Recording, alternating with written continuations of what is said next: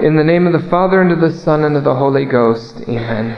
Well, my dear friends, today heaven and earth rejoice, because this is the day on which our King enters into his kingdom. The gates of heaven are reopened this day. And so although we're sad that our Lord is gone away from us on Ascension Day, nevertheless the joy that all the souls from limbo and purgatory and all the angels are rejoicing in His presence, that should just overcome any sadness that we here on earth feel. Consider that when our Lord went up to heaven, He did, no doubt, empty purgatory. And with that, all the souls from limbo who had waited for thousands of years for this moment, they finally were able to go to that place of eternal glory and happiness. All the angels were singing and rejoicing in His coming. Before our Lord did this, He had one last visit with His apostles before He ascended. And it's interesting because it seems that He went to the cenacle in Jerusalem, and there He met with His disciples for the last time.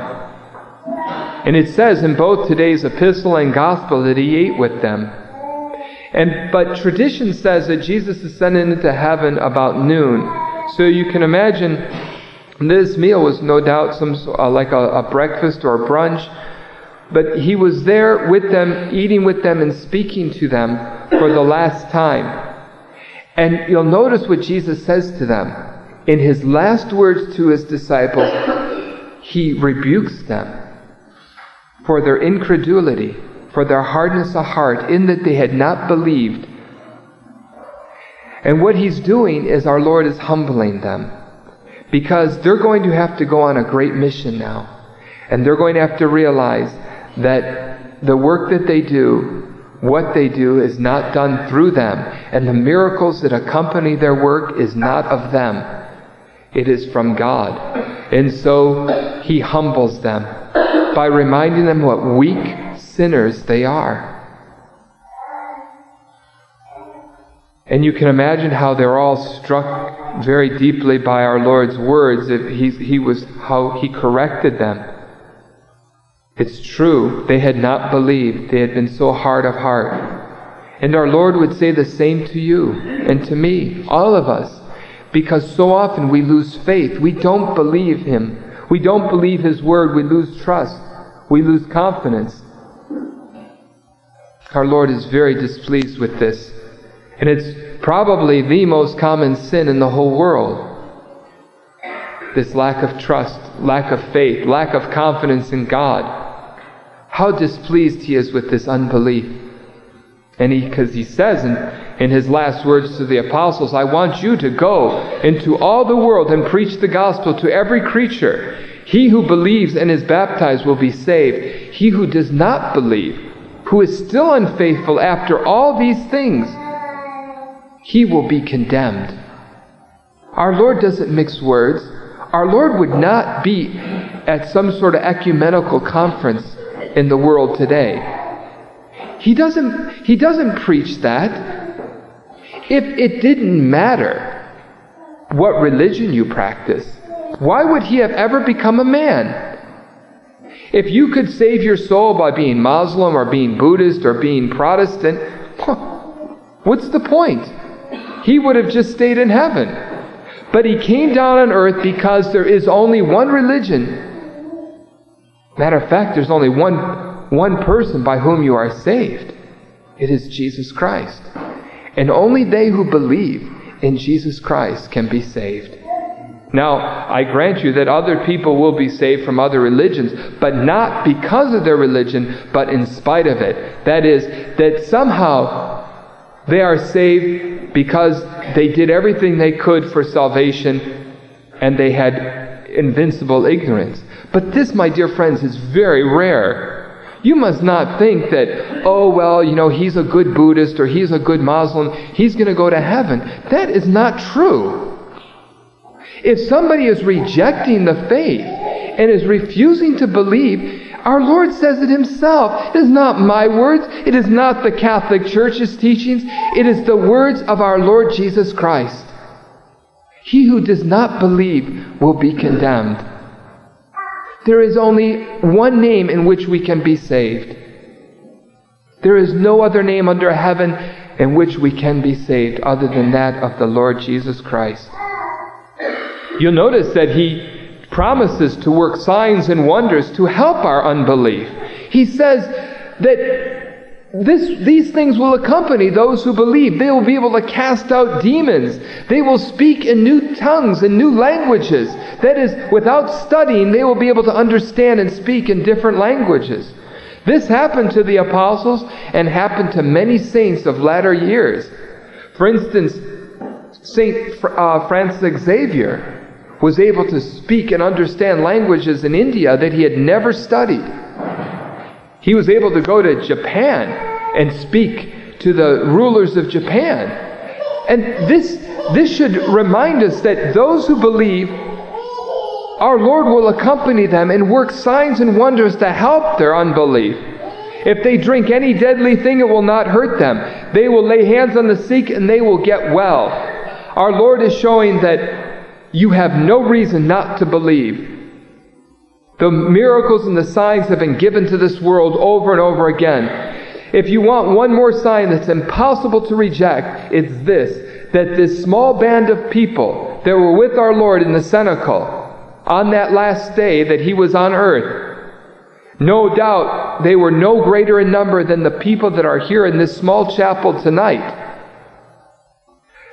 Those same people would conquer the entire world. How is that possible except that this religion was of God? That small number of people would go out and spread the faith, and the whole world would be converted. They would conquer all the nations. But in order to do that, they needed a weapon. They needed armament. And what was the armor that they would wear? Well, our Lord tells them, you are to stay in the city until you are endowed with power from on high. The Holy Ghost will come not many days hence. And so you know that the apostles waited and prayed in the room of the cenacle for the next 9 days. It was the first novena in the church, and that is why we always have novenas, 9 days of prayer. It is based on what the apostles and the friends of our Lord did after Ascension Thursday. And they received the power from on high to conquer the world for Jesus Christ. Well, our Lord then took with him his friends, and they went on a procession to Mount Olivet. It's strange, you might wonder, how is it that other people in Jerusalem didn't see him? Well, the saints say, some of the saints have written and talked about this, and they say that our Lord was not visible to the people who did not have the faith. They could not see him. He would not reveal himself to them because of the hardness of their hearts. Just like after his resurrection, even the disciples on the way to Emmaus could not see Jesus for who he was. They did not recognize him. As it were, there was like a veil over their eyes. They did not recognize our Lord. Well, the same is true with the people of Jerusalem after the resurrection. Jesus walked right through the city with his friends, and the people did not recognize him for who he was. But his friends did. And they went on this procession to Mount Olivet, to the same place where Jesus had suffered his agony in the garden, where he had drank the cup of suffering. And this same place of his suffering would be the place where he would ascend in glory. There's a lesson there for us to learn, that often it is the times in our lives where we suffer the most, those are the times for which we will be the most glorified. Often when you are suffering a lot, having a hard time, that is when God is going to bless you and reward you greatly. The people of the Middle Ages used to have a procession on Ascension Thursday to commemorate this walk through the city of Jerusalem to Mount Olivet. And it's it's sad that, we've lost those kind of things, because the people in the Middle Ages would do these things to remind them of all that Jesus did with his friends. As Dom Guéranger wrote in his liturgical year, what happy times those were when Christians took delight in honoring every action of our Redeemer. They could not be satisfied as we are with a few vague notions which can produce nothing but an equally vague devotion. It's so true. Because we no longer do these things like public processions and honoring our Lord and our Blessed Mother, then our faith often is very vague. And our children grow up with very vague notions, and they have vague devotion, as Dom Guéranger says. It's something that never goes inside of them. And so that's why, this Saturday's procession in honor of our Blessed Mother, a public display of faith. It's so important for us to do things like that. It enkindles in our hearts a greater love and devotion, but also it sets an example for all of San Jose. Well, as I told you, it was about 12 noon when they reached Mount Olivet. Even though they were sad, following the example of the Blessed Mother, they were rejoicing. Because as our Lord had told them, if you love me, you would indeed be glad, because I go to the Father. And so even though her heart is breaking at the thought that she will not see her son now for many years, until she goes to heaven, nevertheless our Blessed Mother rejoices on this day. Because her heart is so united to him that even though she will suffer by remaining here below, her heart rejoices because she knows that he will be in glory and he will receive the worship and the honor of all the angels and saints. And so she is glad and rejoices for her son. You can imagine how our Lord embraces his Blessed Mother for the last time, how he looks at her with such love. And then how all the people, all of his friends, and as I said, there was not that many there. You know that there was only 120 in the cenacle on Pentecost Sunday. So perhaps there wasn't very many more than that on Ascension Thursday, watching our Lord being taken away from them. And so, as I said, it wasn't a very large number of people. After all the work that Jesus had done, all the miracles he had performed, all the preaching, his followers were few in number. But that doesn't matter to our Lord. He can conquer with few as he could with many. And so, in order to prove that this is the true faith, he would leave the world with just a handful of followers, and they would have to go out and spread his teachings all over the world. And so he blessed his dear friends for the last time. He raised his hands in blessing, and perhaps he made the sign of the cross over them, because the blessing that we give now is always with the sign of the cross, which dates all the way back to the very beginning of Christianity. It's very possible that our Lord blessed his friends that way, and so when they blessed, they also did that as well. And so you can imagine as he blesses them that he begins to ascend into heaven, and they're in awe as they watch and look at him going up, and they watch him until he is taken out of their sight by a cloud. And then the angels appear next to them and remind them it's time for them now to go to work. Why are you standing here looking up to heaven? He will come again, as you have seen him going. And so the angels would say the same to you.